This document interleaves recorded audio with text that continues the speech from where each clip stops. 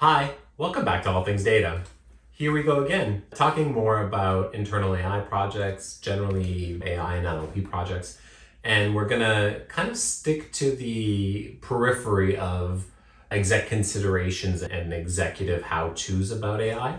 Today, we're going to look to talk a bit about the life cycle of AI projects and how they're undertaken, whether that's an internal or external project, because they can both go well or poorly, obviously.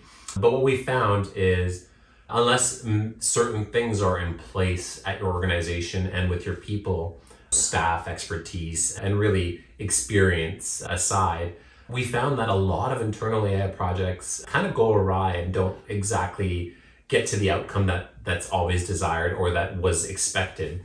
So we're going to try to explore why that is and try to leave you with a little bit of a roadmap as to how to not fall into those traps. So without further ado, let's get going. Hi, Victor. We have been informing the exec world on the inner workings of AI. So let's dive in. How does the quality of data relate to whether or not an internal AI project will succeed? That's a really good place to start. I guess this is the big, shocking wow factor headline of the data is the problem, right? So now we're kind of holding everything else aside and saying, how do we isolate the data and ensure that the data is not the problem? Because that's really what we're trying to get to here. Well, in data itself, of course, you're going to want to collect as much data as you can, especially data about the problem, obviously. So, if you're trying to solve a customer retention problem, you're going to want to know a lot about your customers and find ways to measure those kind of things. So you want to make sure that you have very complete data in that sense, because having just a little bit of the signal and only understanding, let's say we're looking at a normal retailer and the only thing you have is basket size. That's not really going to inform you all that well. You're going to need a lot more signals and a lot more both hard facts and I guess assumed or inferred facts about them, which is often called metadata. That helps inform or give the context to the AI. The other stuff you don't want to do is you want to gather all the data in all the sequences and all the times that you've had an opportunity to describe that environment and customer so that you don't have missing data. Missing data is going to lead to certain things weren't observed, certain things weren't saved or cataloged or curated. So you don't have a full picture. You only have like a signal or two. So you're here at this point kind of like a needle in a haystack if you don't have a complete data set. And of course, just generally bad data is not going to help you. So you want to make sure that you have data in a way that's going to be usable down the line. You kind of want to make sure that you have clean data, so it doesn't have all kinds of weird noise and bad signals in it.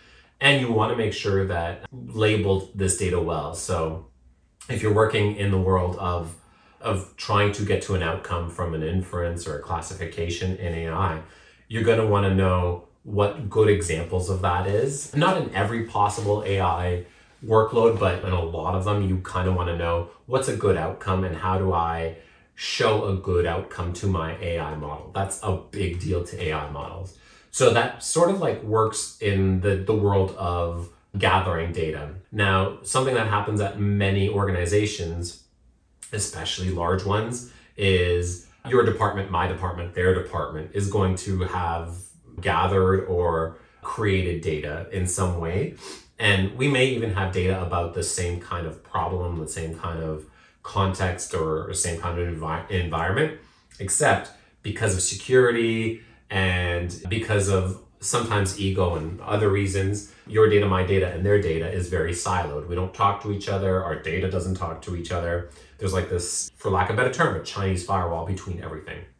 So that can lead to the problem that we talked about where you have both missing data and incomplete data, because if I've only described a certain important portion of this customer's journey, let's say, through our organization, I may only have a specific lens to one view of that customer, whereas other departments, other divisions, other groups could really inform me of the totality of that person, customer, transaction, and give me and the AI a bigger leg up on exactly what the problem is and how to build a good data set and then build a good model from it. Another problem with all the siloed data is we often end up with duplicate data sets. So we may be describing the same thing in slightly different ways, but across the organization. So we're duplicating effort, wasting people's time, and having systems that we're probably paying for no reason that are saving the same thing. And the worst way of doing this is to even duplicate the AI models. So imagine that we really haven't talked at all, and we have a hypothesis that something could come out of the data that we each individually have. And now we go and model something that's very similar that would have been obviously much easier done once, especially with combined data, but we all do it at the same time. So that sort of goes to the siloed nature of data. And then finally, there's bias. And if you've heard or read anything about AI in the past, you've probably heard this buzzword of bias. It's basically what you might intuitively think. In data itself, in the observations, you may have bias built into those observations just simply by the observer themselves. Whoever's observing and cataloging the thing, or system is observing and cataloging the transaction, you may be biased in how you catalog that transaction or how you set up a system to catalog it. You may actually, as a person or as an organization, have personal bias, like the individual or the organization may have a cultural bias as well. So now if we're staying in this customer journey world, we very much, as soon as someone leaves their cart, we think that they're dead to us. And that's our cultural bias. That's not really a true statement in the world, but if your organization for some reason believes that, you may never model the how do we affect churn, how do we retain a customer, because you have this bias that once they've left their cart, it's done. And then finally, there's just general bias in AI modeling that can be pervasive if you choose weights, if you make the choices that your model is going to perform at a certain level based on these certain weights, and you don't exactly get to a place where it's the best weights for your problem or the best descriptive weights that would work for your problem. So now you're in a place where you've introduced bias into your model as well. So as you can see, you can layer bias one after the other and get to a place where your AI model may be as good as random chance to really understand the world, but you may think that it's doing a good job because of your inherent bias and your cultural bias as well. So yeah, if we're talking about data as the problem, I think that kind of captures a lot of the issues that we can run into because of data. Yeah. I see, got it. I know many projects also fail because of organizational issues. Does that also happen with AI projects? AI doesn't build itself. I guess that would be a scary outcome for most people if AI was just only building itself, because then obviously you get a runaway thing and you end up with a scary Terminator or a singularity or whatever you want to call it. But yeah, people being in the mix, as we talked about, bias and data being the problem, introduces a lot of other issues generally. An organization is really as good as its people and processes, and AI is really as good as those things plus the data. And of course, you need to have organizational and team alignment. So you kind of have to have a goal or an outcome and build some strategies to reach those goals. I feel like I'm almost teaching a little mini business class right now, but like realistically, one of the big things that you want to do is ensure that you have a desired outcome, and then everybody who's part of that project understands how their contribution actually builds to that desired outcome. So even if you're the intern who's labeling data at this organization, you should know that the broader goal of labeling this data is that you want to get to a place where you're going to predict some outcome and it's going to yield some return on investment.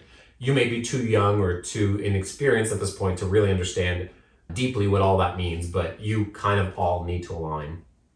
Generally, when there is a lack of alignment, you also often have a lack of, let's say, standards or operating procedures or processes, right? So in an organization where it's very laissez-faire all over the place, you may let things slip culturally. It might just happen because leadership isn't quite the way it should be or hasn't thought through all the ramifications of what could happen. And in the world of these sort of like large undertaking projects, especially in AI, there is in 5 factors where you really need to understand what you're doing in order to get to a good outcome.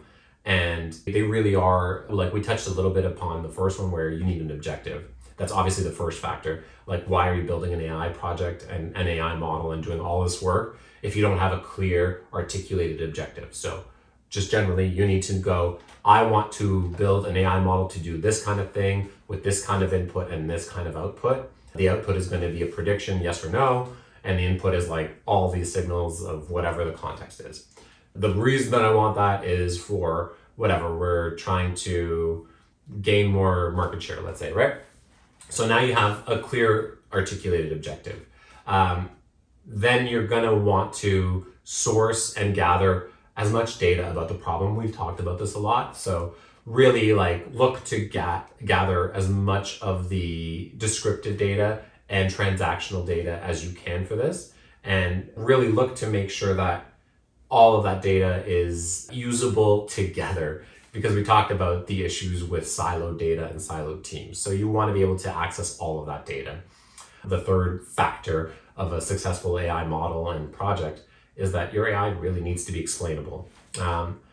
As an executive, they don't want to have a black box kind of just like throw something in and out comes some magical answer. That sounds great, except that if you can't explain it, there are authorities and there are rules and laws that could be governing the decision that's being made. And your executives and your whoever down the line team that uses this is going to need to be able to have proof that the AI model did what it was supposed to do with the data that it would have done, and made a decision, or you made the decision based on that model in a similar manner that a person would have made it, because we're all very mistrusting of systems and we want to build trust in those, of course, right? Once you get to the fourth factor, once you get to an AI model that's trained and ready and validated, you really don't want to be retraining unless there's a valid reason. You might have a model or a system that is constantly retraining, like a recommendation engine, let's say, and that's fine. There's a valid reason to retrain that. It's getting better all the time, and you can prove that it's getting better because you're giving it new weights, really, to new embeddings and new weights to the models, which allows it to, churn through the data in a slightly different way. But just trying to retrain the model at some point to beat some arbitrary metric, whatever that is that you were measuring on the best model at first, is kind of not going to work very well, because you want to be able to, again, explain everything and not introduce bias. So you want to keep that model static where possible. And then, as we mentioned, just like the project brief or just like the real objective, you want to define all the all the inputs to this AI and all the outputs that you will get. And you want to have them very well defined and understood by people on the team. You want to get to that place just simply because if you don't understand all the stuff that's coming in, you're going to get as good of stuff coming out as you can give it. It's normal or common adage called garbage in, garbage out, right? What else? In an organization itself, if we're talking about the organization being the problem, other issues that we've seen or heard of is that there can be a lack of trust in the organization. And that this happens in kind of like slightly toxic environments where, especially if it's lacking trust between individuals, between leaders, within departments. Like, for example, you might have competing objectives from data science teams, IT, and IT security. All three of them kind of work in the world of systems and data and code and whatnot, but they have different mandates. And those mandates will necessarily take them in different paths.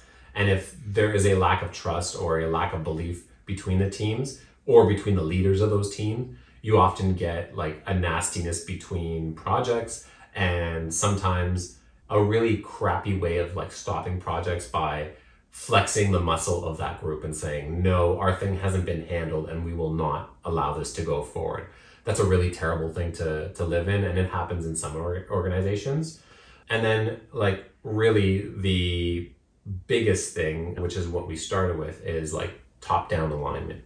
is understanding we have this goal, we have an outcome that we want to get to, and everybody is a cog in the wheel. So how do we all work to get to that place?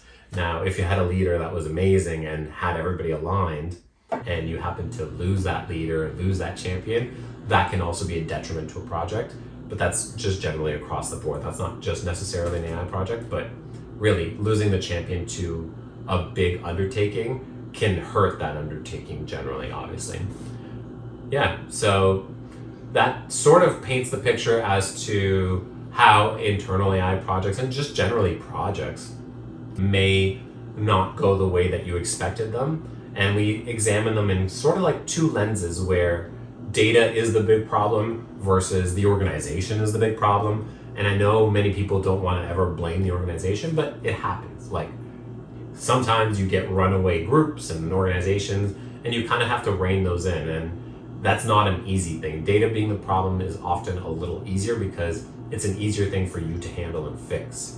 So again, remember, for really successful projects in AI, people, process, and alignment. Those are the cultural and company or an organization things. And then data.